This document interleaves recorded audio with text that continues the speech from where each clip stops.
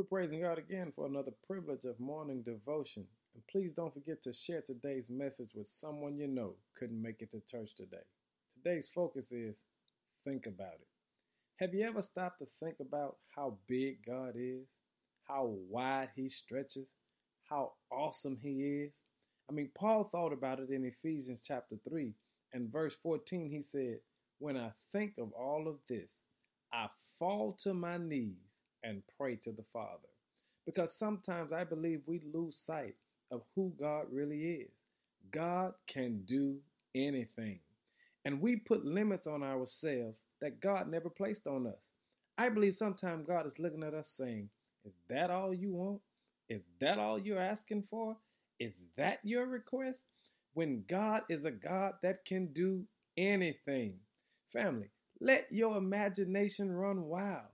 Let your request be made known unto the Lord because He can do anything.